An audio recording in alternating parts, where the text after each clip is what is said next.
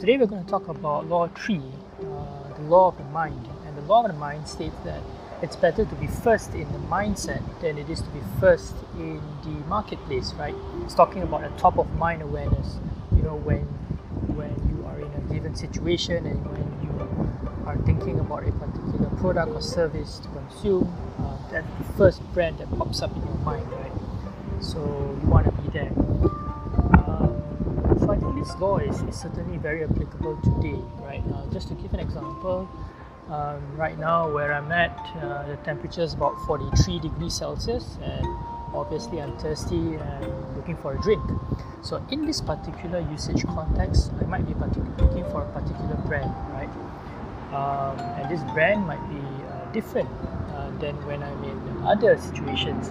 So when it comes to the law of the mind as well, I think it's important to think about the context or the particular use that you think your target audience will find themselves in.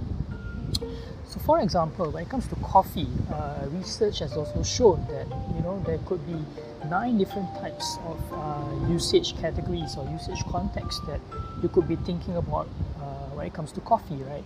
You could be thinking about coffee during breakfast, you could be thinking about coffee during networking, and so on. And in each of the different situations, a different brand pops up, right?